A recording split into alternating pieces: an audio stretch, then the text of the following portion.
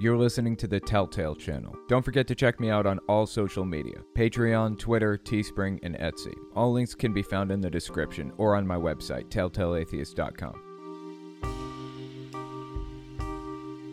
In this podcast, we're going to talk about what some pastors are saying about the recent Supreme Court leak about Roe v. Wade, Pastor Johnny Enlow's deep, disturbing love for Covfefe, a Q interpreter claiming he can multiply food like Jesus did. We also take voicemails. If you want to leave a voicemail, the number is 1-800-701-8573. If you want to send an email instead, the email address is telltalemailbag@gmail.com. Oh, by the by, just wanted to let you guys know, I have been doing 5 stories per night on the podcast up until now. I'm actually going to switch it to 4, and I'm going to be doing a live stream on my main channel on Tuesday evenings, 8:30 p.m. probably, just for an hour, not long, just to kind of talk about another story, basically. That's my current tentative plan. So if you want, meet me over on my main channel on this Tuesday, 8:30 p.m., and, we'll talk about something interesting. I think this week I'm planning to talk about Ben Garrison. He's a propagandist and extremist. Real crazy stuff, dude. Hey, this is Owen. If you're comfortable, leave your first name and state at the sound of the tiny truck backing up. Hey, Owen. This is Chandler from Texas. It's been a while since I called the podcast, but there's been something on my mind lately that I've been thinking about. Okay, so I always hear Protestants and all that say that, quote unquote, Catholics are not true Christians or whatever. And I just want to know your opinion on that. Why is it that a lot of Protestants think that, say, Catholics or Eastern Orthodox or whatever are not, quote unquote, true Christians? I swear these no true stopping fallacies are ridiculous. Because, seriously, it's if you believe that Jesus is the Messiah or whatever, then automatically, you're Christian. But anyways, wanting to ask you that. Talk to you later, buddy. Peace out. Yeah, I appreciate the voicemail. Interesting question. I absolutely agree with you 100%. If you believe that Jesus existed and died for your sins, you're a Christian. Simple as that. That's really the only qualification. But people don't want to include others as members of their tribe if they have certain disagreements, I guess I could say I get the desire to distance yourself from somebody like Roger Stone or Donald Trump, which are two people who I don't believe for a second are religious. I don't believe those two are religious at all. I'm also non-religious. So I get the desire to not want to be part of the same group as those two people. But they just are. They're just non-religious. That's just what it is, in my opinion. Same with Catholics. Same with Mormons. Same with Jehovah's Witnesses, evangelicals, all of them. They're all part of the same group, which is Christian. Whether they like that or not, they're all Christians. And there's really no point in trying to get away from that. It's just traditional human tribalism. Nothing more. Hi, Owen. My name's David from Indiana. I know you've covered a lot of Robin Bullock stuff, and my dad unfortunately listens to him, and he tries to tell me all the stuff that's going to happen. And I can't help but laugh at it because it's so sad to hear that not only my father, but a bunch of other people will believe this nonsense. Anyway, thank you for what you do, and hope you have a good day. Bye. Yeah, I appreciate that. I know. Robin Bullock, a lot of people kind of underestimate how influential the guy really is, but he truly is incredibly influential. I just talked about him with Roger Stone. Robin Bullock went on this show with Roger Stone, close personal friend to Donald Trump, where Roger Stone was explaining to Robin Bullock and this other guy that a demonic portal just opened above the White House. And Robin Bullock was tasked with the responsibility of coming up with a prayer that people can say to help close this demonic portal. He is incredibly influential, runs a megachurch, a televangelist for all intents and purposes, and people absolutely do listen to him. We have to talk about this guy. We have to. Good luck dealing with that situation. I know it can't be fun. Just do your best and don't worry about the rest, as I always say. Hey, Owen. This is Barry from Pennsylvania. I wanted to know, what do you think the prayer line is that appears on the bottom of every televangelist program?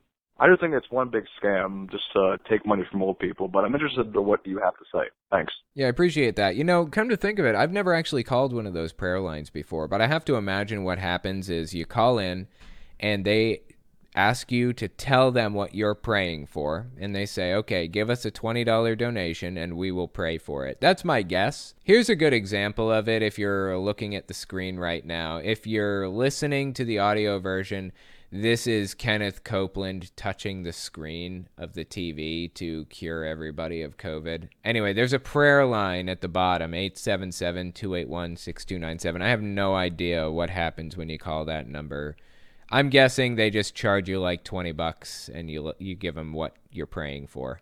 But hey, why would you even bother calling into this line when we have Kenny C over here curing you of illnesses, right? Put your hand on that television set. Yes, Lord. Hallelujah. Thank you, Jesus. Thank you, Lord Jesus. He receive your healing. Yes. Now. Say it, I take it. Dude, I don't know what it is. But when this guy smiles, you can hear something cracking. Listen closely. Turn up your volume for a second. Did you hear? He smiled just now, and there was a cracking noise. Listen again. Okay, now if that doesn't convince you, let me show you another. This is him apologizing for laughing like a maniac when, Biden won the election. I don't know if you remember this, but Kenneth Copeland basically, just listen to this clip real quick. It'll explain it. The media said what? The media said Joe Biden's president. Okay, so this clip is 41 seconds long. This guy literally laughs for 41 seconds straight.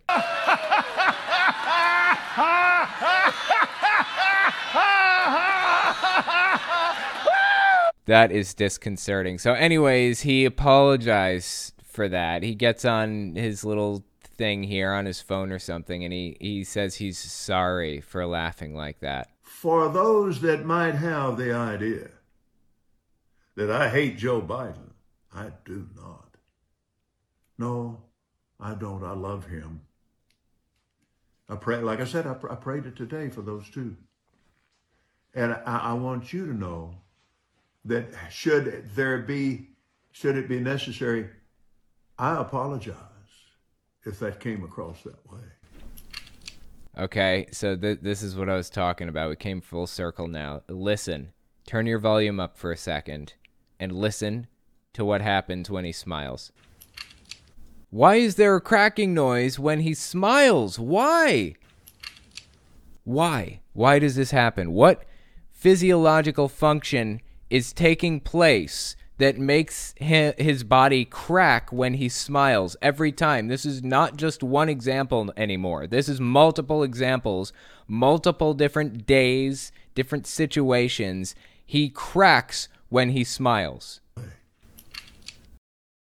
Somebody explain this to me, please. Anyway, I got off on a tangent about him smiling and cracking while he smiles. I'm sorry, but I hope I addressed the question of him praying in the prayer line. I have a theory for the noise when he smiles. My guess is it's just the amount of saliva to have an air bubble at the sides of his lips, and they pop because of the rushing of air make the pop sound echoed in his mouth. I managed to do that while mildly dehydrated tonight.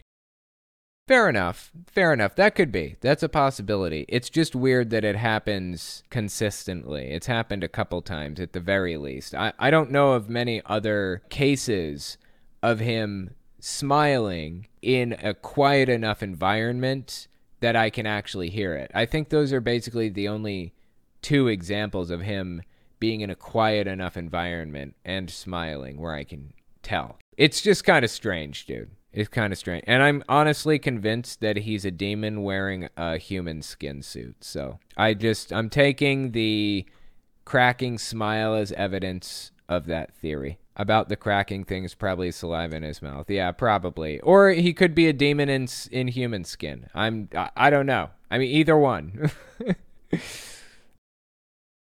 This email is from Isjohn. Hello, Owen. I hope you and your family are well. My question is, do you think some of these unhinged pastors have something like schizophrenia? I've heard that some schizophrenics claim to hear the voice of God. I don't mean to bash anyone with schizophrenia. It's just a thought I had and wonder what your take is on this. Thanks. Have a good one and keep up the good work. It's an interesting point. I have a brother with schizophrenia. I think they look very similar from the outside, but they're definitely different from each other. This is something that could be helped without medicine, I think, but schizophrenia, I mean, correct me if I'm wrong, any psychologists in the comments, I think you need medicine to treat schizophrenia, right? And it's something that can only be treated and not actually cured. I think if you sat down with these people and talked them through it, you could probably work the beliefs out of them. I've seen it happen. It happened to me, honestly. Coming out of Jehovah's Witnesses, I had some weird, bizarre beliefs, too, similar to this. And eventually, I finally found my way out of it. So I would say it mirrors it. It looks very similar in a lot of ways. But it doesn't come with the physiological differences that sometimes appear with schizophrenia, or the differences in brain state that come with it. This one is from Francis. Subject is just, hi. Plain, simple, to the point. I appreciate that. Hey, Owen, happy May. I dig your content, and I trust you. Could you please share with me a few websites that you absolutely trust for news? I hope it's okay to ask you this. Otherwise, sorry to have bothered. Have a good one. Francine, a loyal listener. Normally, I would say it's probably not a good idea to get recommended news sources from, like, social media influencers, but for me, I would say it is a good idea. And the reason for that, I can't really tell you why it's better to come to me for news sources than anyone else, but the news sources that I absolutely trust are Reuters and AP News. Anything from Reuters or AP is trustworthy, I've come to find. Those are the ones that I trust absolutely. The ones that I trust mostly would be BBC America, or just BBC, and independent.co.uk. Those have been pretty trustworthy in my experience, too. Next email is from Alex. Should the government give contracts to overtly Christian companies? Hi, my name's Alex from Georgia, and I had a question I thought would be interesting. I work at a firearm manufacturer, and our biggest customers are the military, police, and a whole slew of government agencies. Although the company itself is an LLC, I find this may be problematic because of the company's overtly Christian ideals. For example, before each company luncheon or event, the supervisors say grace, etc. Do you think that the government agencies providing contracts to companies such as these are working against the separation of church and state, or is it not problematic? I thought your take would be interesting. Anyways, love the show and everything you do. I appreciate the email. If you're acting as an agent of the government, which does include contract work, then yeah, I would say that's a problem, and you should be barred from doing certain religious things while on the job specifically. My brother worked for a high-profile tech company for a while, but he was a contract worker. He was not a full-time employee. So they basically sent him a 1099 form, to like a tax form every year, but he came in to work 8 hours a day, 5 days a week, doing the jobs that he was hired to do, until finally they hired him on full time, like officially as a W-2 employee. While he was in their office doing work for them, though he was a private contractor, he was acting as an agent of the tech company. If you are simply working out of your own office, manufacturing your own parts and your own whatevers, and then shipping them to these government offices, you aren't really acting as an agent of the government. You are just working with the government to accomplish a task, so I would say it's different. If you're getting paid from a different company, then I would say it's fine. It's not problematic. If you're getting paid directly from the government, or if you are in government offices working for and with them directly, I would say it's a problem. That would be my take. It's a very technical problem, and I think it's a problem that's already been kind of hashed out and explained and figured out in the courts. They've already worked out exactly how this should go. And I'm reasonably happy with a lot of the decisions that the courts have made on these subjects. I just hope the Supreme Court doesn't, reverse any of it in the coming months or years. So hope for the best. And good luck dealing with an overtly Christian company. I can't imagine that's fun for somebody like us who doesn't really buy into any of it. Or I'm assuming you don't. Next, we're going to talk about what some pastors are saying about the recent Supreme Court leak regarding Roe v. Wade. Give us 30 seconds, and we'll be right back. You're listening to the Telltale Channel. Don't forget to check me out on all social media: Patreon, Twitter, Teespring, and Etsy. All links can be found in the description or on my website, telltaleatheist.com.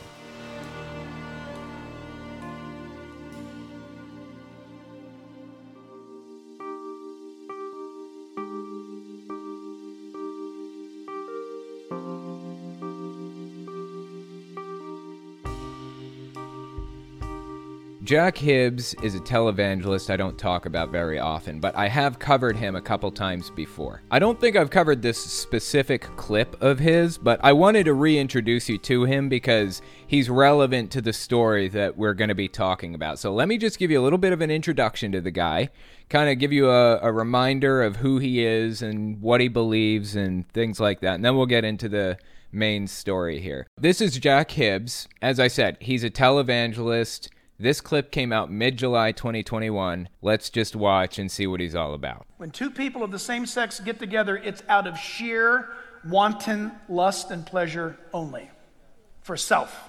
I have no idea how he came to that conclusion, but that is simply incorrect. I honestly have no idea where he's coming from with this. Nothing comes of it. Okay, is he saying they can't have kids? That's not technically true. First of all, they can adopt. Second, they can do surrogate parenting, and science is getting us places right now. There may come a time when two men can produce a child. Like, we can modify the sperm cell to be an egg or something like that. Like, I don't know. Science is taking us interesting places right now. The point here is that this argument that you're providing to us right now hinges on the idea that we will never make scientific progress in this field. The moment that we do, your argument's going to be completely and totally worthless. So I would reconsider this argument you're laying down. Of course, the guy is laying this argument down for his audience, for his church members, not for us. So it really doesn't matter. His church members will nod their head when he says things like this anyways, even if it is fallacious, even if it doesn't make any sense, even if it doesn't add up. It doesn't matter. They will listen and smile and nod their head anyways. Keep listening. No life can come from it. No family can come from it. And let me insert this. If you're an evolutionist, you have to be against same-sex union. I'm not sure what he means by evolutionist. I assume he means people who accept the science on the theory of evolution. Why would I have to be against anybody at all if I accept science on a certain subject? Here's the reason why he's coming at it from this angle in the first place. He's viewing it as an ideology. He views it as an ideology, just like Christianity. He thinks that's how things that he disagrees with work. He views them as religions. It's not. It's simply not. If you're an evolutionist, and by the way, where have been the evolutionists on this topic? There are no evolutionists. There is no such thing. It's a fabricated word. There are people who accept the science on the theory of evolution, and there are people like you. There are no evolutionists who have an overarching ideology, who believe certain things and build their whole moral system around it. It's not a moral system. It's simply a scientific fact. Because, listen, if you're an evolutionist, what is one of the statements? It's the survival of the fittest. Yeah, I feel like that's kind of a clumsy saying that is not well understood and is misused a lot. It's not really survival of the fittest. It's survival of those who survive the best, I guess, more than anything. You don't have to be the fittest. You don't have to be the strongest or the fastest. You just have to have some kind of an adaptation that makes you survive longer and better, and that's it. And over the span of 100,000 years or 1,000,000 years or 5 million years, populations who have that gene survive the best and reproduce the most, and populations who don't have that gene don't survive as well. It's bred into the population. That's how this works. And interestingly enough, just about every creationist out there, which it seems clear to me now that this guy is obviously a creationist, a young earth creationist, pretty much every young earth creationist out there will accept quote-unquote microevolution. There really is no such thing. There's just evolution. And when you accept microevolution, as they call it, you've just accepted evolution. That's all you need to get to where I am. You just need microevolution, and you need the Earth to be as old as it is, which is 4.5 billion years old or so. That's all you need, and suddenly you accept the science behind evolution just like me. Really, the only difference is the age of the Earth. That's really their hang-up with evolution. Right? And in evolutionary theory, the survival of the fittest has to procreate. Okay, so what I get the impression what he's saying here is, hang on, let me listen one more time. And in evolutionary theory, the survival of the fittest has to procreate. Selection is an aspect to it, yes. You can still reproduce if you're gay.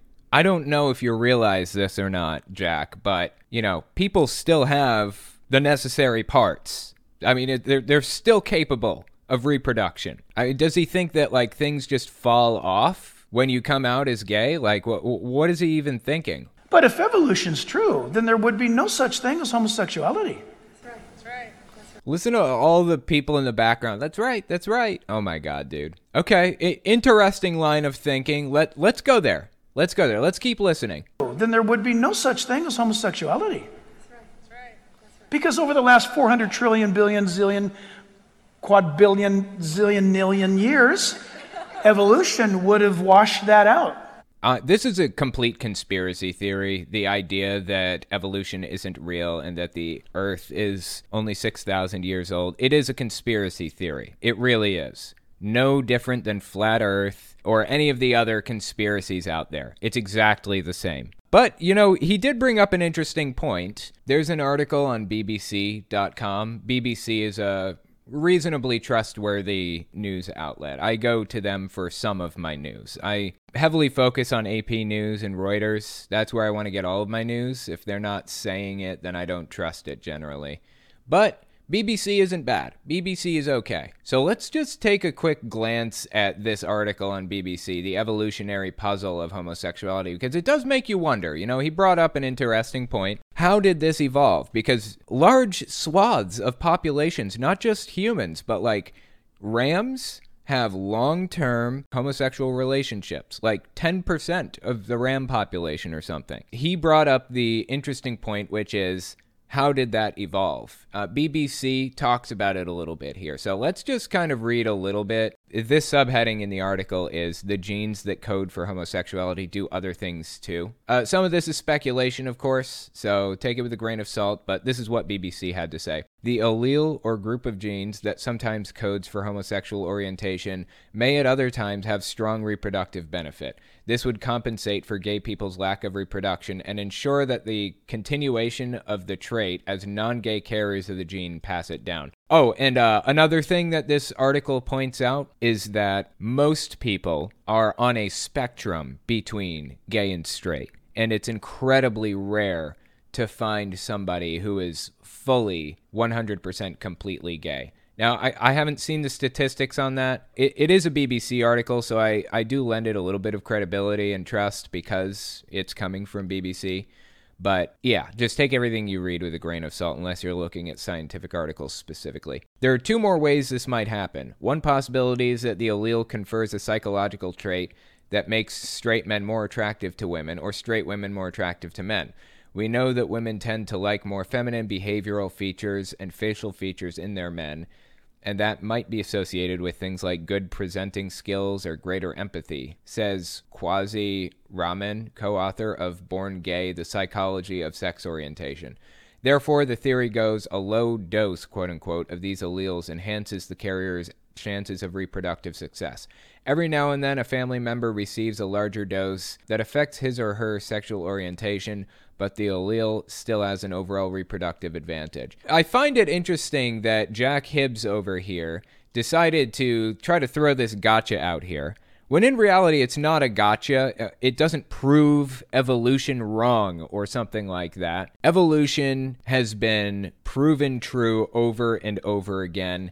There really is no way to eliminate evolution as a scientific theory. It's here to stay. It is what it is, whether Jack Hibbs likes that or not. But he does ask interesting questions in an attempt to destroy it. Emily Sigmund, from an evolution standpoint, having members who are gay means you have people who will put their own weight yet not create more mouths to feed. Yeah, pull their own weight, I'm sorry. Yeah, that's true. There are a lot of evolutionary explanations for why this adaptation developed and spread. And I think it's absolutely ridiculous that Jack Hibbs was trying to use it as a gotcha moment, like disproved evolution just now. The guy is absolutely ridiculous from top to bottom. What do theists think about when God created humans with unnecessary body hair? What's the purpose? For most humans, it's not thick enough to keep us warm in the winter, so what do they think its purpose is? They don't think that far ahead. The thing is, like with evolution, we have a ton of vestigial things, like our nips, for example. We don't need these. Men don't. Women have a use for them. What's the purpose of men having them? What's the purpose of having a tailbone? Where did that even come from? Why do we have these things? There are a billion vestigial things on humans. There are a billion things that we don't need that serve absolutely, literally no purpose for us, but we still have them. Why? They don't need an answer for that. In their minds, they don't want to find an answer for that. They ignore it completely. They just try to poke at culture war issues and spread their conspiracy in any form they possibly can. Their young earth conspiracy. Homosexuality, LGBTQ actions prove the existence of God. No, even if there was no explanation for this, even if you disproved evolution, it would not prove God was real. And even if it did prove God was real, I mean, we're multiple degrees removed now, but even if it did, it wouldn't prove that your God exists. It wouldn't prove that Yahweh, Father of Jesus, exists. Because God's word says this would be some of the outcome and actions of the last days. Yeah, so that's Jack Hibbs. Like I said, this clip came out mid-July 2021, so not really that old, but he released a new clip recently because we had some events unfolding in the U.S. If you're from outside the U.S., let me explain. We have a Supreme Court here, and the Supreme Court is capable of basically writing up big drafts, like 100-page drafts that describe decisions that they make. So the Supreme Court is tasked with looking at cases that are brought before them and deciding if they align with the Constitution or not. Are they constitutional or not? So I think 50 years ago in the 70s, they faced a case called Roe v. Wade, and the case was about whether or not abortion should be legal, if people should be allowed to run abortion clinics or whatever else, right? The Supreme Court in the 70s decided that, yes, in fact, it is constitutional to a point. Now, the draft that they wrote at the time, like I said, a big, long set of papers, like an essay, basically, describing at what point it would be wrong. And the Supreme Court at the time decided that past 20 weeks was wrong, basically. That's what they decided at the time, or something like that. So in the draft, there was a big list of rules and expectations and regulations that you should follow and things like that. It was almost like a legal document. It was basically it was almost like a law that they wrote describing when it's okay to do it and when it's not okay to do it. And Roe v. Wade, that case, has stood strong for 50 years until now. I don't think it's officially been voted on yet. I'm not super sure, but you remember that big long document I described that they write to explain everything that they want to explain about how they think that this should work? It's called a draft opinion, basically. That leaked from the Supreme Court. One of our Supreme Court justices wrote a 100-page draft opinion about how it should work, and it leaked to the public, which means they've already discussed it, and they are, in fact, overturning Roe v. Wade. The Supreme Court of the U.S. has jurisdiction federally, so what they just did was they erased the right to have an abortion countrywide. So now states have the ability to legalize or illegalize abortion. It's up to the states now. I think 23 states or some crazy thing like that have made abortion illegal. Some of them have even talked about instituting the death penalty for people who have it done. I mean, these people claim to be pro-life. You know what? Don't even send me down this road. We'll never get out. These people claim to be pro-life, but they're giving the death penalty to people for this. It's just so backwards. When you realize it's not about moral consistency or morals at all, everything starts to make sense.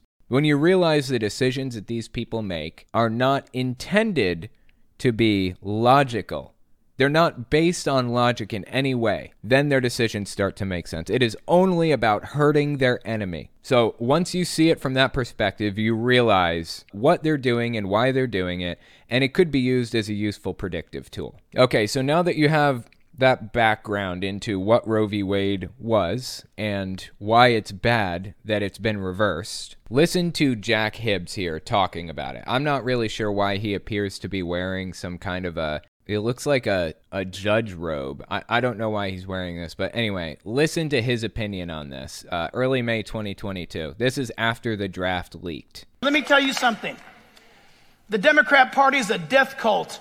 Every single Democrat voted to babies up in Sacramento last week. And what's going to wake us up? Yeah, I don't know what he's talking about. Maybe I'm missing something. Like maybe I'm missing some information about some bill that passed recently in California or something. This is an incredibly pivotal moment in U.S. history when Roe v. Wade is being abolished. It's extremely concerning and disconcerting. But I do have some good news. So we'll look at the good news in a couple of minutes. Stick around if you want to hear a little bit of the good news with Roe v. Wade. But did you notice what he said there? The Democratic Party is a death cult. Isn't it interesting to hear them describe the Democrats as a death cult? Everything they do is projection. It's all projection. Where's the pulpits?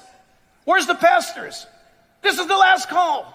They really shouldn't be getting involved in politics. If they specifically endorse or oppose specific candidates, they're supposed to lose their tax-exempt status. Unfortunately, the IRS hasn't been enforcing that rule that is in U.S. tax code. The Johnson Amendment is what it's called. Not for nothing, but Jack Hibbs himself even specifically endorsed a political candidate, held a campaign event at his church for a political candidate, Larry Elder, during when there was that vote to get Gavin Newsom out and his opponent Larry Elder in not too long ago. Jack Hibbs held a full-blown political rally at his church and collected donations for the guy. I've seen churches now, instead of putting the gospel on the marquee of the church, that church now says Black Lives Matter.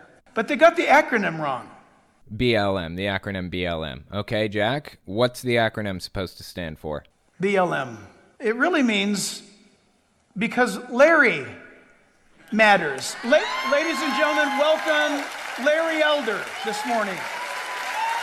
Actually held a full-blown campaign rally for a guy. Seriously, he's supposed to have his tax-exempt status removed for doing something like that. So, back to what he was saying here. Where are the preachers, blah, blah, blah? There's supposed to be a wall of separation between the church and the state. Not every pastor out there is obsessed with destroying the separation between church and state and turning this into a theocracy. Not every pastor out there is like that. Just you and a handful of your friends, and they've come to the point now where they are nearly succeeding in that effort. Where's the pulpits?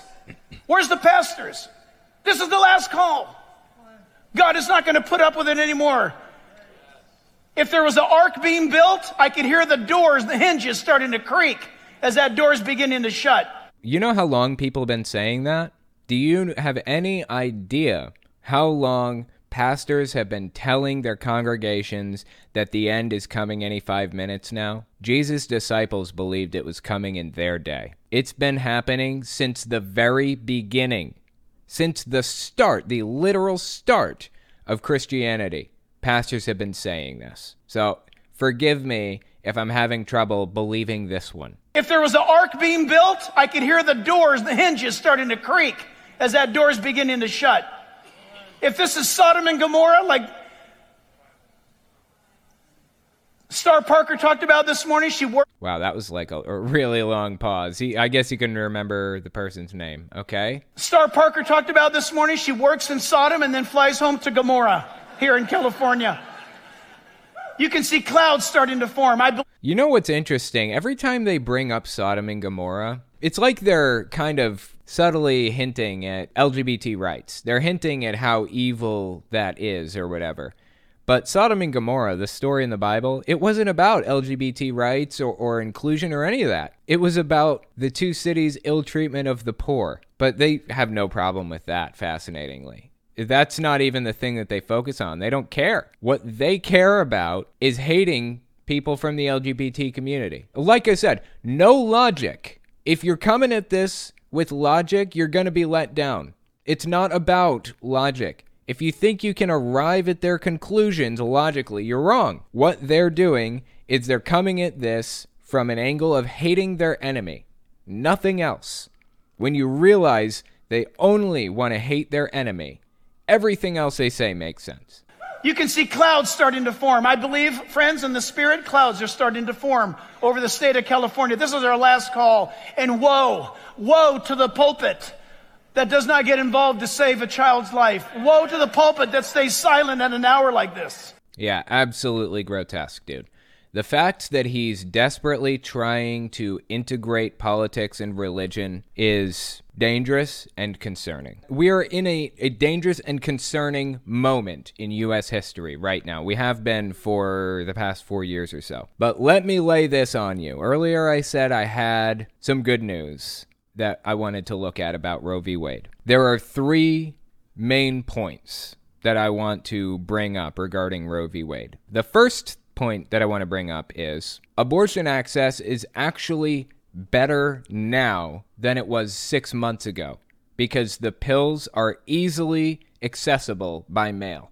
USPS said they will ship Plan C pills, as they call them. Plan C pills. They'll ship them to you. To any state. Doesn't matter what their laws are. And USPS, of course being a government entity, isn't allowed to search your packages. There's no way for anybody to know what's actually in it. All of the packaging is discreet and everything else. If you want to know how to get these pills shipped to you, I believe the website you go to is plancpills.org. plancpills.org.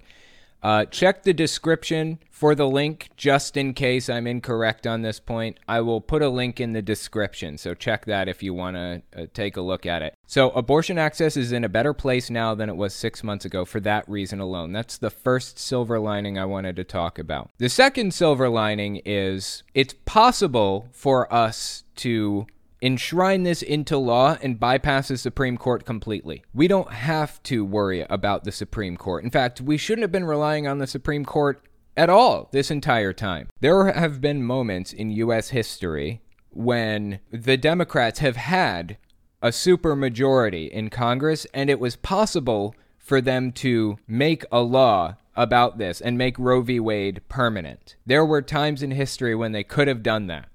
For some reason, they didn't. But we can do it now. It's possible to do now. Well, technically we can't right now because we don't hold a supermajority in the Senate. But it is possible to do generally. It's possible to do. You know how you do it? Vote.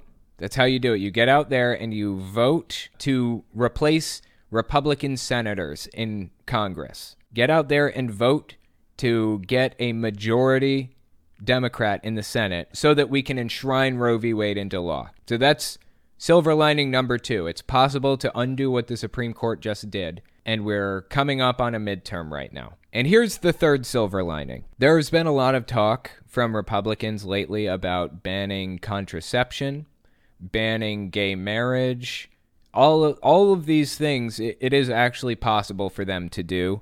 Because they hold a majority on the Supreme Court. It's possible for them to reverse precedent in the Supreme Court. They could make being gay illegal. They could make gay marriage illegal, two separate issues. They could make both of those things illegal. They could also make interracial marriage illegal. Being gay, gay marriage, Roe v. Wade, interracial marriage, and then the fifth one being contraception. Those 5 things, those were mentioned in the legal draft that was leaked from the Supreme Court recently. So there's no reason to think that they're not going after those things. And as I said, there are Republicans out there right now writing bills to ban contraception, to ban condoms statewide, at the very least, in their individual states. There are congressmen out there doing those things right now.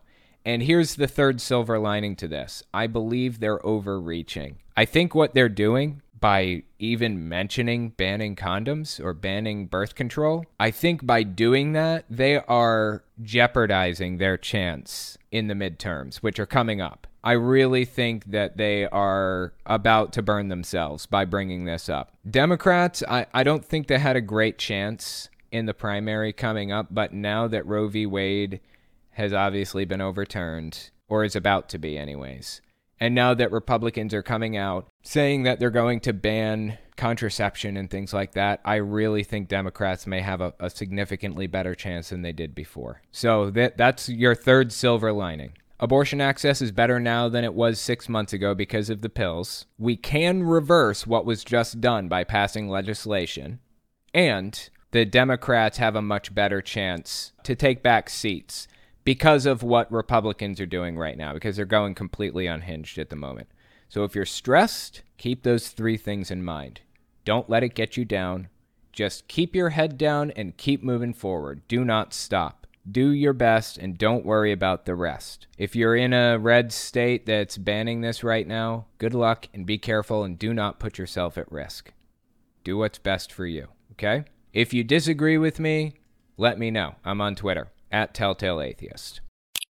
Next, we're going to talk about Pastor Johnny Enlow's deep, disturbing love for Kofifi. Give us 30 seconds and we'll be right back. You're listening to the Telltale Channel. Don't forget to check me out on all social media: Patreon, Twitter, Teespring, and Etsy. All links can be found in the description or on my website, telltaleatheist.com.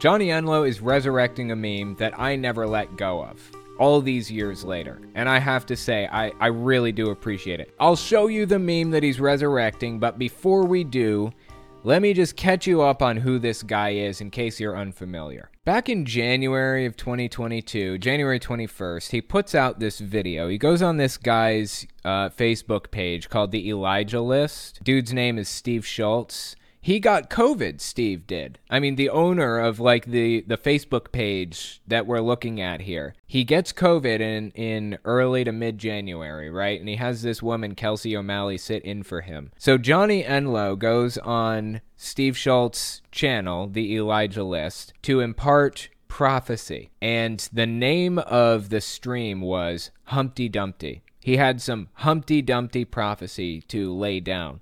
Real stuff. So let's listen to this Humpty Dumpty prophecy from Johnny Enlow.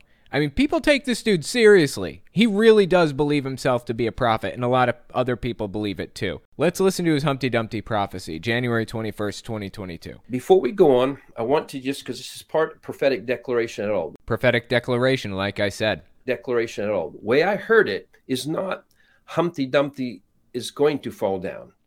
What I actually heard was just what the nursery rhyme says. Humpty Dumpty sat on a wall. Humpty Dumpty had a great fall. So this is, as we move forward, we want to take note that this is a declaration in the spirit of something that has already happened. And all the king's horses and all the king's men cannot put Humpty Dumpty back together again. The guy got a nursery rhyme stuck in his head. And no joke, believes that it was prophetic declaration from God. That's who we're dealing with. And like I said before, he's not a nobody either. He's not a nobody. He helps form the curriculums for Christian private schools and stuff like that. He is listened to by a lot of people. Not to mention the fact that I believe he has a church, a mega church. Anyway, he's incredibly influential. So I want to kind of go through a little bit of his history of Trump love, because you're going to have to kind of understand his history to understand why him resurrecting this old meme is so relevant. So watch this clip. This is early December 2019. He was once again imparting prophetic declarations to people. Listen to this. Johnny Enlow and his wife here on the left. I was asking the Lord about it. He hadn't told me. And I was like, Lord, you still haven't showed me. And then on March, right when I'm saying that, I have this, it's not an open vision, but it was a vision. And in the vision, I see this circular mountain that goes up, and there's a path all the way up. And at the top is Donald Trump, and he's on a motorcycle. And he's on a motorcycle, and he's making a lot of noise with it. Look at the love and adoration in her eyes as her husband talks about Donald Trump. This is a new level, dude. This is a new level. And he has red, white, and blue bandana on his head. And so in an instant, it wasn't hard for me to figure out what was being said. It's the only time I've ever, while seeing a vision, actually talked out loud. And I go, oh no, because I was like, this means this is not going to be a peaceful exchange. This is not a peaceful transition we're going into. This is something more. Yeah, by the way, I don't know if I mentioned, but this is from December 2019, I believe. But he continued to spread this same prophecy over and over again. And then I was brought in real close to the motorcycle, and it was triumph, which was further confirmation. And so I was like, Lord, as I'm saying that, the first thing he said is, he is going to save you from things you don't know you need to be saved from yet. And then the Lord progressively began to speak regarding that. And he said, this time in the presidency is going to be a hinge of the ages and be known as before Trump and after Trump because of the way I'm going to use him. I'm using him as a Trump card, but I'm the Trump card player. And so your nation will be known as before Trump and after Trump. And he said the nations will be known as before Trump, after Trump.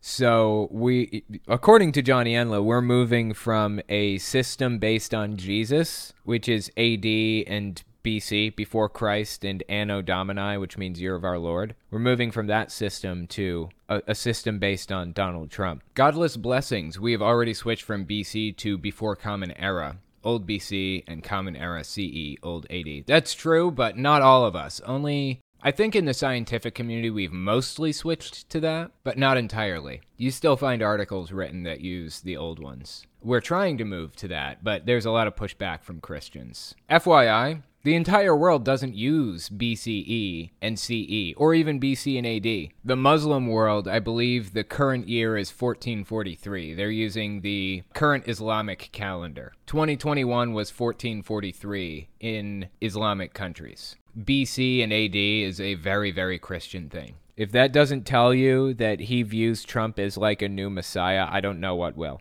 Actually, I do know what will. We have more. We'll get there. Keep listening. And the Lord, it was like, I'm really not interested in your all's vote this time. I'm doing it. I usually give you all that option. This time, I'm not. This is a rescue operation from heaven. Yeah, this is pretty funny in retrospect, knowing that Trump lost miserably. He lost to Biden as badly as Hillary lost to Trump in 2016. I love it. I eat it up, man. This is a moment of the ages. This will go down. This time period will go down as a before and after AD, but BC, AD, depending on what terminology you use now. Fascinating. Absolutely fascinating. So that's the Trump prophecy from Johnny Enlow. That one specifically, like I said, came out 2019, this video did, but he's been doing this prophecy or saying it or whatever since 2016. Anyways, January 21st, 2022, back to the Humpty Dumpty prophecy. He goes out there and says this to Kelsey O'Malley. He explains to us the video that we just watched. He explains the prophecy to us in this clip. Listen to this one. From heaven's standpoint, Trump is the number one government official on planet Earth. January 2022. January 2022 is when he's saying this. He is the president, not just of the United States. He is God's president for Earth at this time. President of Earth. Trump is president of Earth. But his assignment, people like, when is he going to be there? In the seat where Biden is way less important than people know. At some point. Oh, I love it. I didn't want the seat anyways. You can have it. I got more important stuff to do. Is way less important than people know. At some point, yes, that seat will be back officially where it's supposed to. I don't know the timing of it. I had no idea of the full picture, the full range of everything that needed to be corrected and then brought into alignment with the kingdom of God when I was getting the original prophetic words on it. Yeah, original prophetic words. He's talking about the video we just watched a minute ago about him saying this will be a hinge of the ages and all that stuff. Was getting the original prophetic words on it. My initial stuff was the world will be known as before and after Trump when he comes in. And I was even looking at my prophetic word from 4 years ago. It's going to be an 8-year operation for that to happen. Yeah, totally. 8-year operation. That checks out. When we understand that there are people that are not just more powerful than the president of the United States, they're more powerful than the United States is right now. Yeah. So that's Johnny Enlow and his absolute undying adoration for a failed president. But guess what? He never stopped believing this stuff. He never gave up on this. He literally believes Trump to be the Messiah. He even calls this the Trump test. Listen to this one, early June 2021. Even if you think you have 100% devotion to God, it's going to cost you. And this is a key time. Once we establish what a key time in history this is a line in the sand. This Trump test, it's been clearer than ever. People I've been on their programs and stuff, and who's being advanced and blessed, and ministries that are advancing and blessing, and who I see an increased anointing, and who are seeing more. They're seeing more favor. They're seeing more revelatory. Are people who didn't back off Trump. The Trump test, he says. The Trump test. God is giving people the Trump test. And the proof is that people who succeed, the pastors who succeed, are the ones who support Donald Trump. I know it seems bleak right now. I know it seems like Donald Trump is just a nobody, just some loser who ran for president and then failed.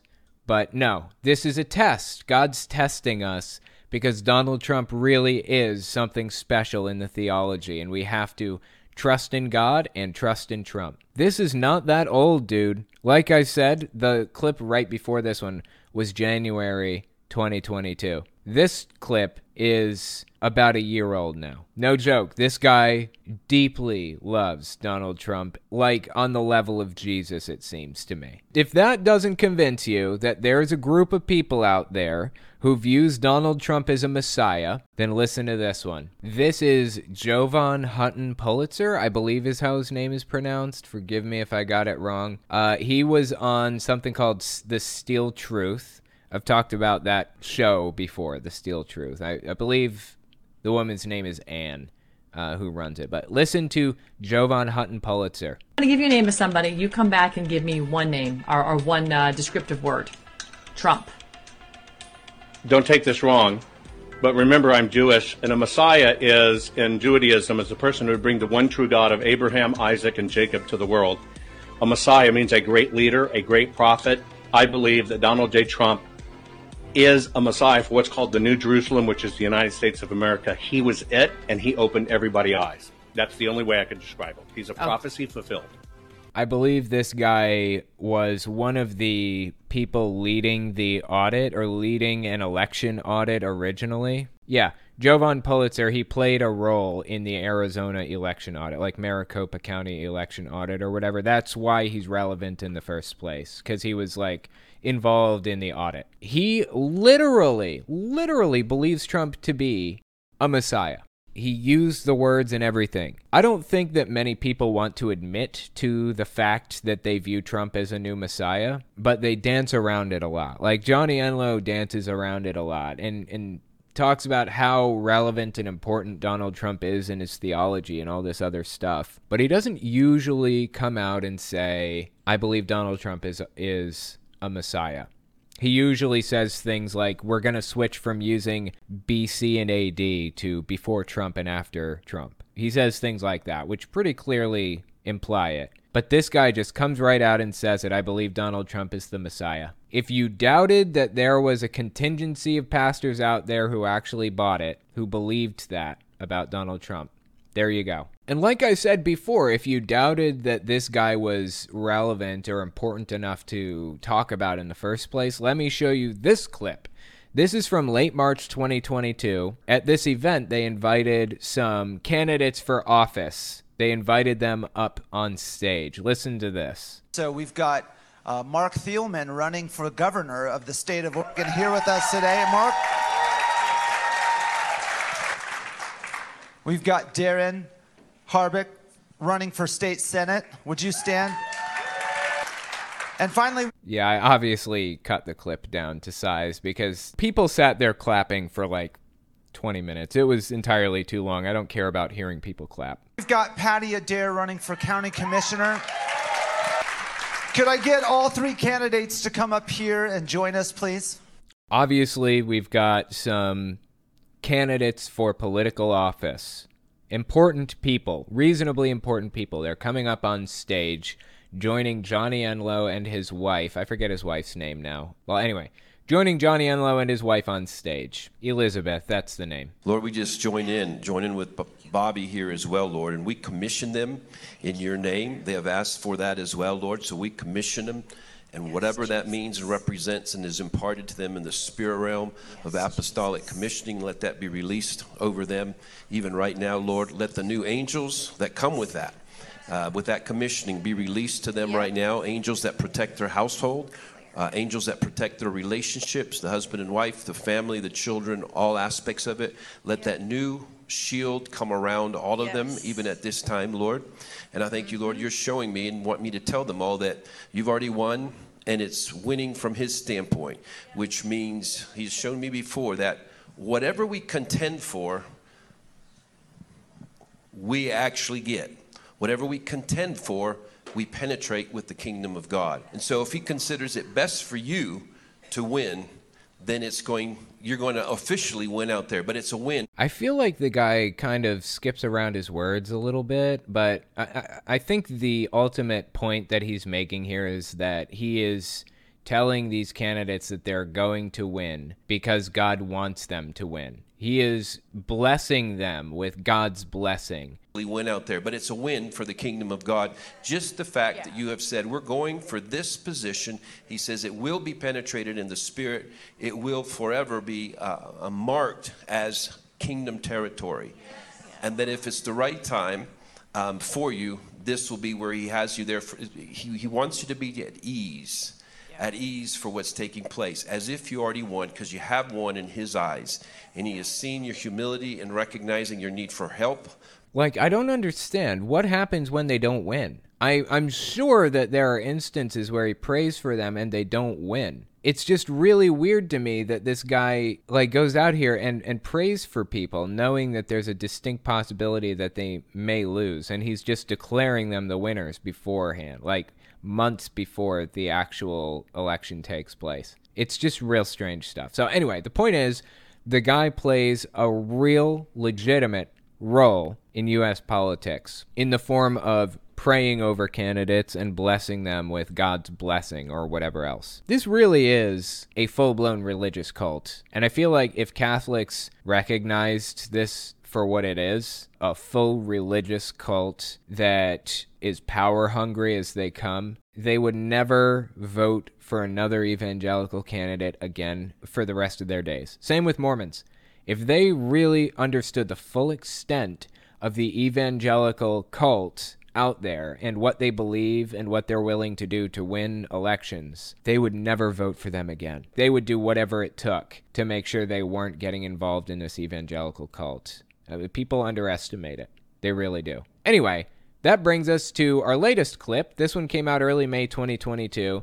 This is a new prophecy I like to call the Kofifi prophecy. Some people may pronounce it differently. Official canon is, I think Donald Trump pronounced it himself, If you're unfamiliar with Kofifi, let me just give you background on this meme. Donald Trump originally sent a tweet that made no sense at all, and nobody really understood what it was or whatever. But he just tweets out, despite the constant negative press, Kofifi. That's what Trump said. He tweeted it out. Basically no context or anything like that. Got 13,000 likes at one point. I'm not sure what it finally ended up reaching. 35,000 likes on this one. Of course, his Twitter is gone now, so we have no way of going and looking at how many likes he eventually got on the tweet that made absolutely no sense. But it was a lot. Needless to say, it was a lot. And I personally picked up on the Kofifi meme, and I love it to death, dude. It's probably my favorite meme of all time. So anyways, it's spelled C-O-V-F-E-F-E. And there's some debate about how it's pronounced. Like, some people say Kofefe, some say Kofefi, some say Kofifi. I guess it just kind of depends on your personality and whatever else. But I think official canon is... Trump came out on stage one time and said it. I think he said Kofefi, but I like Kofifi personally. So anyway, getting off track because I'm so emotional about Kofifi. Let's listen to Johnny Enlow's Kofifi prophecy from God. God gave Johnny Enlow the Kofifi prophecy. Kofifi is C-O-V-F-E-F-E. And so that's how it's spelled, okay? Based on the context of the tweet, which there was very little of, but it was there. Despite the negative press, Kofifi. That's what it said. I think he meant to say coverage. It seems like he was trying to say coverage. Kofifi is C-O-V-F-E-F-E. He pronounces it like I do. And so that's how it's spelled, okay? C-O-V-F-E-F-E. Can't do it with the fingers when I'm doing like this. But anyway, Kofifi. And yes, people thought that was an error for spelling coffee. No, it wasn't an error for spelling coffee. I think it was coverage. But I do refer to my coffee as Kofifi on a regular basis. I love it, dude. Anyways, okay, what do you got for us, Johnny? Keep going. They haven't learned yet that President Trump doesn't really miss anything. If something is spelled, if he leaves out an L, he adds an R, he does. It's everything has a reason and a purpose. This is very strategic what is taking place. So Kofifi is... Wow. He's saying that everything that Donald Trump does is specific and intentional. You know, I've heard this claim before. One of the evidences that these people tend to use for like Donald Trump basically being like the new prophet or the new Messiah or whatever, one of the evidences they use is this guy named Mark Taylor. They call him the firefighter prophet. And he claimed to have prophesied that Donald Trump was going to run for president. He claimed that he thought Trump was going to run for president in like 2012. Trump didn't run for president in 2012, so he claimed it again the following election. Finally, Trump ended up running for president. Anyway, prophecy is irrelevant. It was ridiculous, but that's not what we're here to talk about. Mark Taylor is the firefighter prophet. He's one of the people that they use as evidence that Donald Trump is like the new Messiah, right? Listen to what Mark Taylor had to say about Donald Trump on election day in 2020. Listen to this. This has been set up from the very beginning from the Democrats, you know, whether it was trying to hurt Trump with the COVID, whether it was trying to hurt him with this or that. I mean, there's so many different things. You know, the vaccine, I tell people, if you were listening to Trump back in the COVID times, to a lot of his press conferences. Is somebody rustling papers in the background? What are you doing, man? Do you not know how to run a proper podcast? I guess I'm not one to talk. I can hear my cat om-nomming their food over there, but I digress. Trump's 10 steps ahead of everybody. And when you listen to him speak, every time that he would say the word COVID, switch that out with the word cabal. Mm-hmm. Every time that he says, what is the cure? The vaccine. What is the vaccine? We, the people in the military. When they go in and they start arresting these people. I think he was giving code out a lot of times to the people because there's always more than one depth of revelation to what he says. Do you catch that? More than one depth of revelation to what he says. Revelation. They really do view Donald Trump as a new Messiah. Revelation is a word I have only ever heard associated with God. God, it gives people revelation, right? And prophets interpret that revelation. They are interpreting the revelation that Donald Trump is giving to them. It's the same with Johnny Enlow. What was it he said? Or he does, it's everything has a reason and a purpose. This is very strategic what is taking place. They really do. It's not prophet level. They do not believe Donald Trump is a prophet. They believe Donald Trump is giving them prophecy. That's how I'm reading this. They're supposed to be interpreting Trump's prophecy. These people are prophets in Christianity, or they believe themselves to be. They believe themselves to interpret prophecy from God and give it down to the pastors of churches and stuff like that. Like a while back, I was talking about Tony Spell, and Tony Spell had this entirely new order for how he thought society should run. And it should be in the United States of America, the prophet, the priests, the prince, and the people. Isaiah talks about that. There's a divine order. God says, I want to speak to my prophet. He's going to speak to my priests. And then the princes, that's governing bodies. And then the people. Well, today, everything is upside down. You have the people controlling the government controlling the priests who have silenced the prophets. America's in trouble today. America's in trouble with God. It should be pastors giving church instructions and information, church giving government instructions and information, and government giving the people instructions and information. That's how it should be in Tony Spell's mind. These people are the prophets at the top of churches that give pastors information. That's who these people are. That's where Johnny Enlow is in the hierarchy. He's very high up, very influential.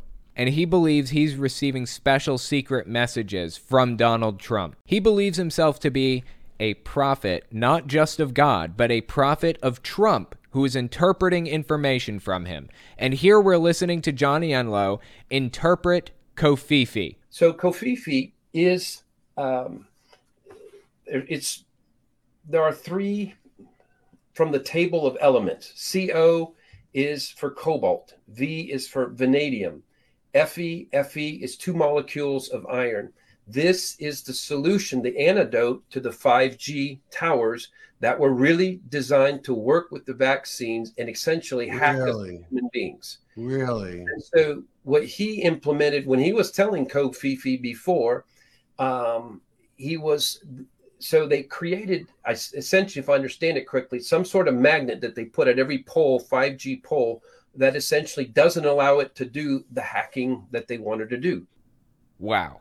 He believes that Donald Trump was giving us a chemical composition to counteract vaccines. That is a new level, dude. I am so sorry that Johnny Enlow has found himself trapped in this situation, trapped in this mindset, trapped in this conspiracy theory. I really feel bad for the guy. I deeply wish that he'd come back to reality with the rest of us. I don't know what it would take. I don't know what we'd have to say to him. I don't know, but I really deeply, I think he'd be a nice guy to be around, honestly. I think he'd be chill. I think he'd be fun to hang out with if we could just get him back down to reality with everybody else. Dude is gone. If you disagree with me, then let me know. I'm on Twitter at TelltaleAtheist. Hit me up. Next, we're going to talk about a Q interpreter claiming he can multiply food like Jesus did. Give us 30 seconds, and we'll be right back. You're listening to the Telltale Channel. Don't forget to check me out on all social media: Patreon, Twitter, Teespring, and Etsy. All links can be found in the description or on my website, telltaleatheist.com.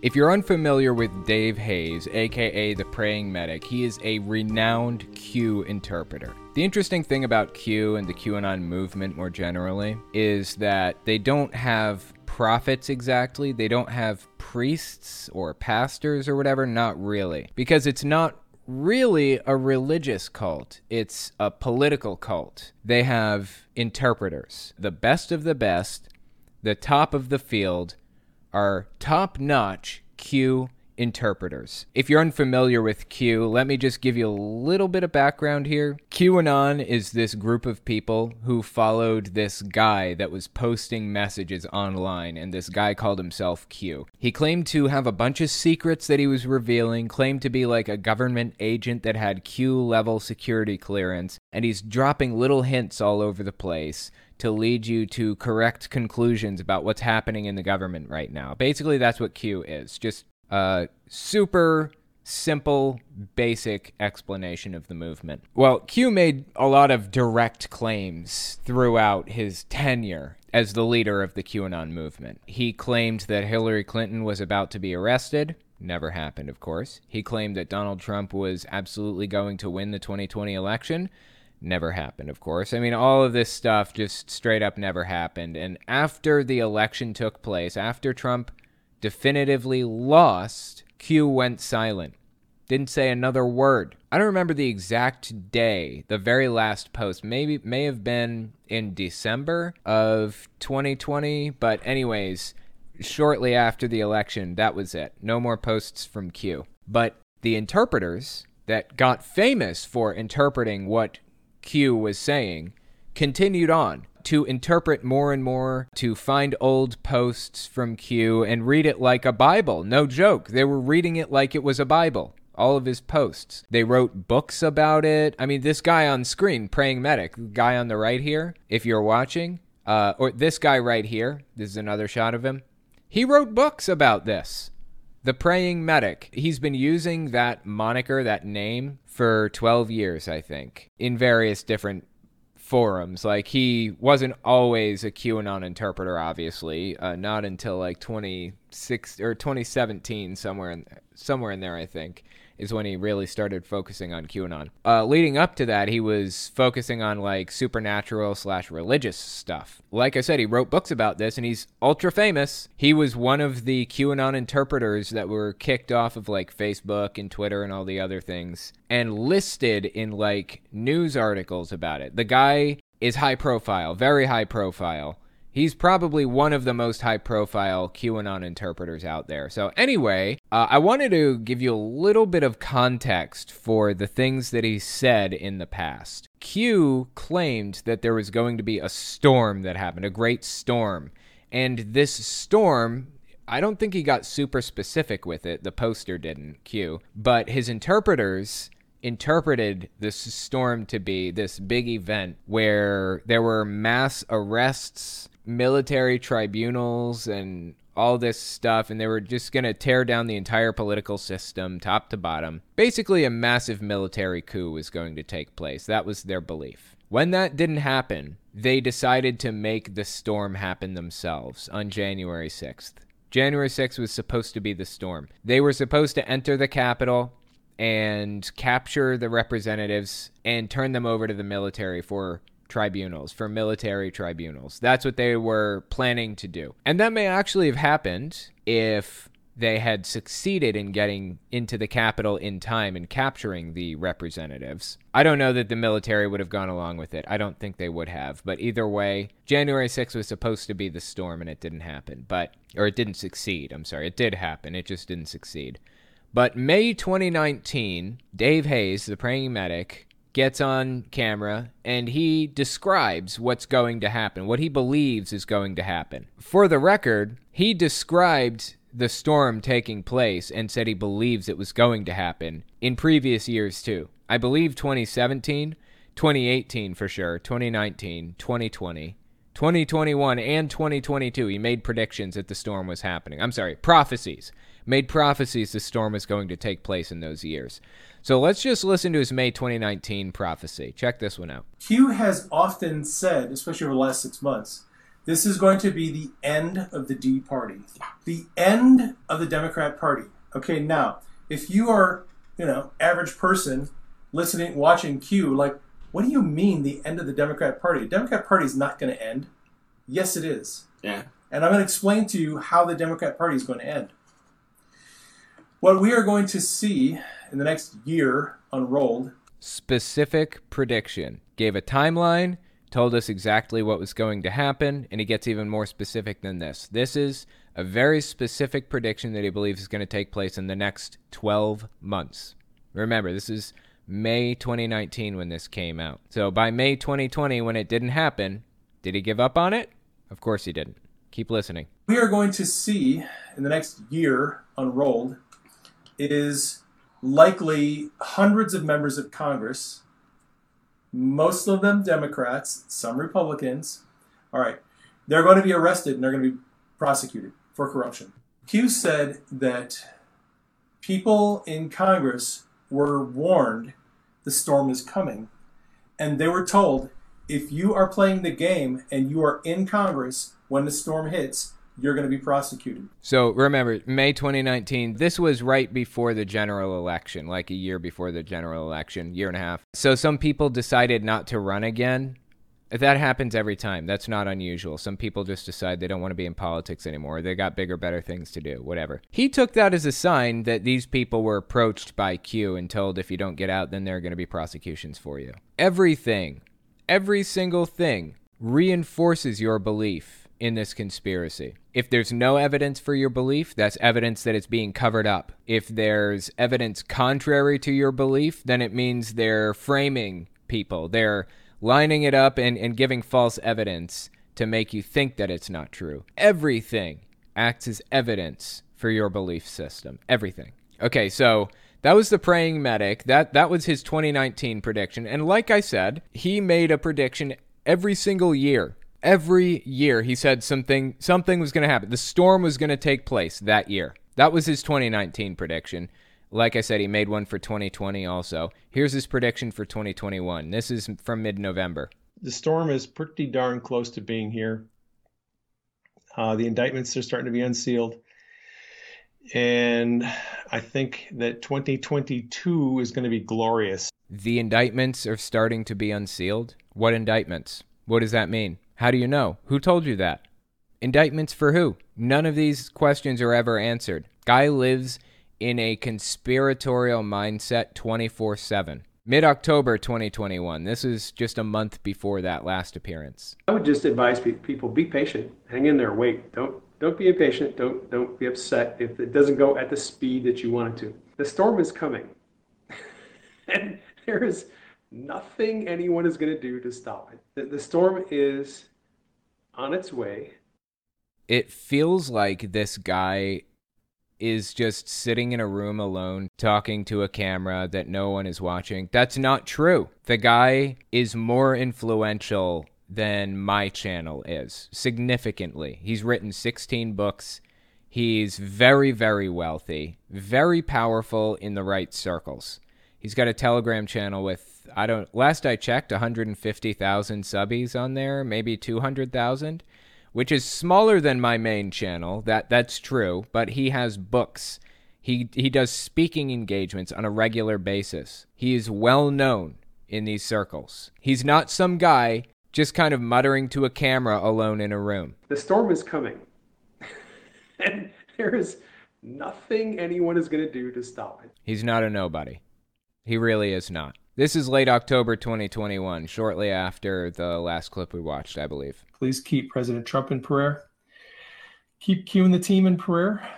There were some interesting Scavino tweets, a Scavino tweet last night with an interesting delta. A delta in the Q world. It's this term they came up with to describe when they notice that Q says something or somebody in the Q sphere says something, and then Donald Trump says the exact same thing. And the delta is the amount of time between each. Here's an example. The people associated with Q asked Donald Trump one time at one of his rallies or one of his speeches to say the phrase tippity top, I think. They said, use the term tippity top for us as a shout out to our followers. Then, these QAnon interpreters, the top people like this guy, I don't know if he specifically did this, but the top people in the movement then told their followers, Trump is going to say the term tippity top at this specific meeting, at this ball or whatever else. So watch for it. Trump's speech came and went and he didn't use the term tippity top. Until 3 months later, at some Easter event for the White House, he used it later. But the delta is the amount of time between when Scavino says the phrase tippity top And Trump tweets the exact same phrase, tippity top. Like, the delta is like the 12 minutes in between each, thus implying that Trump is reading what they're writing, or he's trying to hint to them that he knows what's going on and he agrees with them and all that other stuff. It's just nonsense. It's just conspiracy nonsense all the way down, nothing more. Just conspiracy theory stuff. That's what a delta is. Delta. It's on my Telegram timeline if you want to check it out. Like I said before, I think Q and the team have been observing us on social media. I suspect they're probably pretty proud about the way we've handled things in their absence. I'm honestly deeply surprised that these people didn't catch on to the fact that this was a grift from the very beginning. And they think that these people are watching what the interpreters are doing and proud of them for blah, blah, blah. You can't be proud of somebody for falling for a scam. Doesn't really work that way. You can be glad they fell for a scam. It's so sad, dude. So sad that these people fell for it. Well, the praying medic, I think he got sick of waiting for the storm. Took him 5 years, give or take, but he finally got sick of it. This is early February 2022. He went on Patrick Gunnell's channel to talk to him. Check this out. No one has been more pissed off at Q than me for the 3 years we sat through of waiting for the arrests, thinking that the arrests were just around the corner, like it was just going to happen in this next week. We're going to see people arrested. You know what's fascinating? Evangelicals are still sitting there waiting for the end to come in exactly the same way. And it never happened. So I have, as much frustration as anyone does about how long we've been waiting for the arrest to happen. However, Q did warn us on the front end of the conversation that a lot of what he was going to put out was going to be disinformation. Yeah, very true. Wow. So he says he's upset about the fact that Q claimed that the storm was right around the corner and then it never happened. But he understands. Q told us up front that he was spreading disinformation. So, yeah, okay, that checks out. Totally. Very true. Disinformation designed to make the bad guys make wrong moves. So you had to get real with that. If you're going to buy on to the Q thing, you have to know up front half of what Q is going to tell you is not going to be true. It's for the purpose of psychological operations, and that's just how it is. This is sad. This is so deeply sad. I really feel bad for this guy, praying medic. He is in a deep dark hole, and I just don't know how he escapes it. Except I do know how he escapes it because the dude escaped it. Turns out this was kind of one of his last clips that he ever did, his last appearances where he leaned heavily into QAnon. I think he still believes it. I get that impression. He still buys it, but he's moved on from it. And now he's focusing on the supernatural in his words, quote unquote. He made an appearance on our old bud, Steve Schultz, Facebook page. Actually, this is from Rumble, technically. So he goes on the Elijah List Rumble page to talk to him about things. May 6, 2022. If you follow me on Telegram, I do. You'll note that in November of last year, my theme of my discussions changed suddenly from news and current events to the supernatural. So here he's explaining that he moved away from QAnon in November and moved toward the supernatural, quote unquote, as if there weren't already kind of supernatural claims revolving around QAnon. But I get it. You're saying you're moving away from QAnon and you're moving into God territory. Okay. Lay it on me. What do you got for me there, Dave? Because the Lord told me that people are going to need training and equipping to learn how to work miracles of healing, to learn how to multiply food. Wow. Okay. People are going to need to know how to heal people and multiply food. Interesting. And you know how to do these things and you're willing to show us. Okay. Go on. Wow. So learn how to do a lot of things that maybe they haven't been doing. Yeah. Right. So with food multiplying, for example. This guy was actually a medic in the military, I think, for 30 years. And he actually does know how to take care of somebody. Like he knows how to heal people or, deal with bullet wounds or whatever, anything. I think, maybe he was not in the military. Maybe he was an EMT. I don't remember. Yeah, I think he was an EMT. That's correct. Yeah, he was. Anyway, the point is, I find it interesting he chose to talk about multiplying food instead of the thing that he actually has a skill set in, which is actually healing people because he was an EMT. Okay, go on. Tell us about multiplying food there, Dave. When you go to the Gospels and you see how Jesus had the crowds, 4,000 people following him and the disciples, he's teaching them all day long. And the disciples at the end of the day say, well, Lord, we got thousands of people here and they have nothing to eat. Maybe we should send them away so they can go to a restaurant and get some food. Okay, did they have restaurants in Jesus' day? I mean, I guess I wasn't there, so go on. I'm listening. Restaurant and get some food. And Jesus said, no, you give them something to eat, right? Jesus was trying to teach the disciples the kingdom has a response to any crisis. So he said, look, what do you have? What do we have for food? So they brought, 5 loaves of bread and some fish. Jesus blessed them, prayed over them, and he handed back the fish and the bread to the disciples and said, now distribute this food to the disciples. Okay. I suppose so. Yeah. I mean, I haven't read that verse in a while, so I should probably take another look at it, but I think we're okay so far. And they did. And the food had not multiplied when he gave it back to them.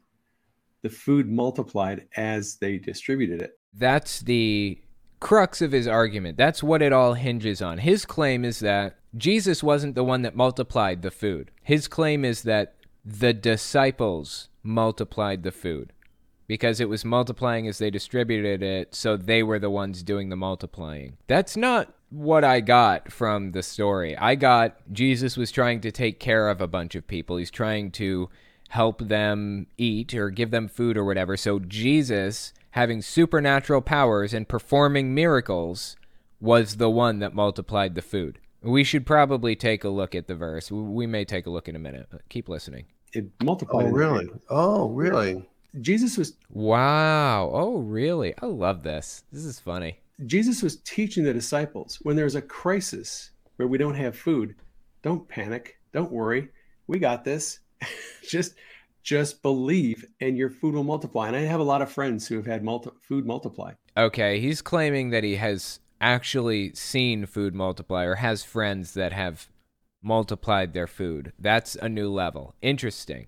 I get emails quite frequently from people who see, they go to an outreach and they've got enough food for 20 or 30 people and they have 100 people show up. And they pray over the food and it multiplies and they have enough food for everyone. I've gotten close to that. I can't say I've the closest I've seen is someone with oil, with anointing oil, and they kept using it and it kept filling back up. That is an old BS story that pastors keep trying to spread. I'm hearing from churches all the time that their anointing oil filled back up and nobody touched it and they know and they blah, blah, blah. It's just ridiculous stuff, dude. I can't believe he falls for this. But isn't it interesting that he doesn't need evidence for any of this? He just believes Dave Hayes without asking any further questions. Oh, really? You're capable of multiplying food. Like you have that ability, huh? He doesn't ask any further questions. He just believes it. I think I cut the part of the clip out that I actually wanted to put in, but Dave actually says he's going to show people how to do this. Like he's writing a book right now where he's going to show people how to multiply food. Right. So back in November, like I said, I switched to teaching primarily about healing, food multiplication, deliverance, and a lot of other related issues because God was telling me, look, I need you to get on this. We need to get people trained and equipped so they can work miracles because I want to respond to this crisis in a specific way. And people need to learn how to do this. If suddenly gas is $11, $12, $13 a gallon, you can pray over your gas tank and God will make that gas last for 2 weeks. Yeah. He literally knows how to multiply food and he's going to teach people how because Biden is going to cause food shortages. Bizarre stuff, dude. Bizarre stuff. So it seems obvious to me that he's kind of backing away from QAnon a little bit and moving more down like a giga religious road. He did an event recently. This is early May 2022. Check this event out. He had an interesting speech when he was there. You inhabit a physical body and you have a soul. And your spirit has spiritual ears, spiritual eyes, spiritual nose. You can smell the spirit. Your spirit has a nose and eyes and ears. Okay. Nose, you can smell the spirit. Hey, you know what? Let's do an exercise. That wasn't scripted at all. All right. I'm just going to go out on a limb here. I'm going to ask God to bring his presence. And I'm going to ask him to let you smell what the kingdom of God smells like right now. So I want you to just relax for a second and just take a couple of breaths. Is he wearing Crocs? I think he's wearing Crocs. Are those Crocs? I can't tell. In the next minute or so. I'm going to ask God to manifest to your spirit, man, what the kingdom of God smells like. It has an aroma. Lord, bring your presence. Lord, bring your glory. Manifest your aroma of heaven. Angels, get in here. Come on, angels, get in. As if he has power over God and angels and Jesus. He can order them around at will. He can tell them to come into the room or whatever else. This is just bizarre stuff, dude. Just straight up bizarre stuff. Release the glory, release the aroma of heaven. Lord, release the aroma of heaven. Lord, bring your glory, bring your presence. Let them smell the aroma of heaven. I command spiritual senses to be opened and activated right now. So what he's doing here is a psychological technique where you're priming your audience to see or smell or hear something. And if they focus long enough and hard enough, I think smell is probably the easiest sense to do it with. You can basically trick their brains into believing that they really do smell this thing. They really do feel this or think this or whatever else. You can trick their brains into believing it. It's psychological manipulation. Magicians and stage performers do this kind of thing from time to time. And it's interesting to see him doing it because, as I said, it's a well-known technique. People do this stuff all the time from stage. I have to wonder if he knows what he's doing is a common stage trick, or if he came up with this all on his own, had no idea that stage performers do this on their own. He just came up with this all on his own, and he's going to try to make people smell heaven because he believes he controls God and angels. This ultimately boils down to a simple question. Is he grifting, or is he for real? Generally, I don't believe in assuming anybody's intentions because I want to make as few assumptions as humanly possible about everything. But there are some people I see doing things like this, and I cannot help but wonder. I can't help but wonder if they're for real or not. Ultimately, it doesn't really matter. What they're doing is harmful inherently. What they're doing is manipulating people, taking advantage of people, and spreading false information, spreading false ideas around. It doesn't matter if they believe it or not. It doesn't matter if they have good intentions or not. It's just an interesting thought experiment. I do wonder if he really does buy what he's selling, buy his own BS. Lord, release the aroma of heaven. Okay. Some of you are going to have a little interesting experience later on tonight. You're going to be going into your hotel room and some really crazy aroma is going to hit you. If you're not smelling it now, you may smell it later. Okay. See, that right there tells me that he is grifting. He knows. I mean, who knows, honestly? I don't know. Maybe he is sincere. Maybe he came up with this whole bit on his own, had no idea that other people do it. And, all this other stuff that he tried, like if you don't smell it now, you'll smell it later, all this other hedging that he does. Maybe he really does believe this. I don't know. But hearing him accept that, nobody's going to smell it, or most people won't, but it'll be the next thing you smell. It'll be the next thing you smell. Next time you smell something, that's heaven. That's God. I don't know, man. I think this dude's a grifter. I do. Like I said, I operate off of as few assumptions as humanly possible, so if pressed, my position is I don't know. I'm going to default to he's not a grifter until proven otherwise. But let me know what you think. Is the guy a grifter or not? Is he faking? Is he a scam artist or not? Let me know on Twitter, @TelltaleAtheist. Thank you guys for coming and giving this a listen, and I will talk to you next week. If you like what I do and you want to make sure I can continue to do it, you can support me in a few ways. First, you can support me on Patreon. That's probably the best way. But if you want to get something back for your support, you can check out my Teespring. I sell all kinds of shirts and stickers and stuff on there. Second, you can support me by checking out my Etsy store. I sell 3D printed stands for every system, from the original Nintendo to the Xbox One. And finally, if you want to support me in other ways, you can check me out on my other channels. I have the podcast channel, which is where I talk about whatever's on my mind. Politics, social issues, whatever. You can also find it everywhere podcasts can be found. Or you can check out the videos on my main channel where I focus on destructive cults. As it is with most channels these days, I rely on the support of viewers like you to keep my channel alive, so sharing my work is extremely helpful. Anyways, check me out in all those places if you haven't already. Thanks for listening, guys.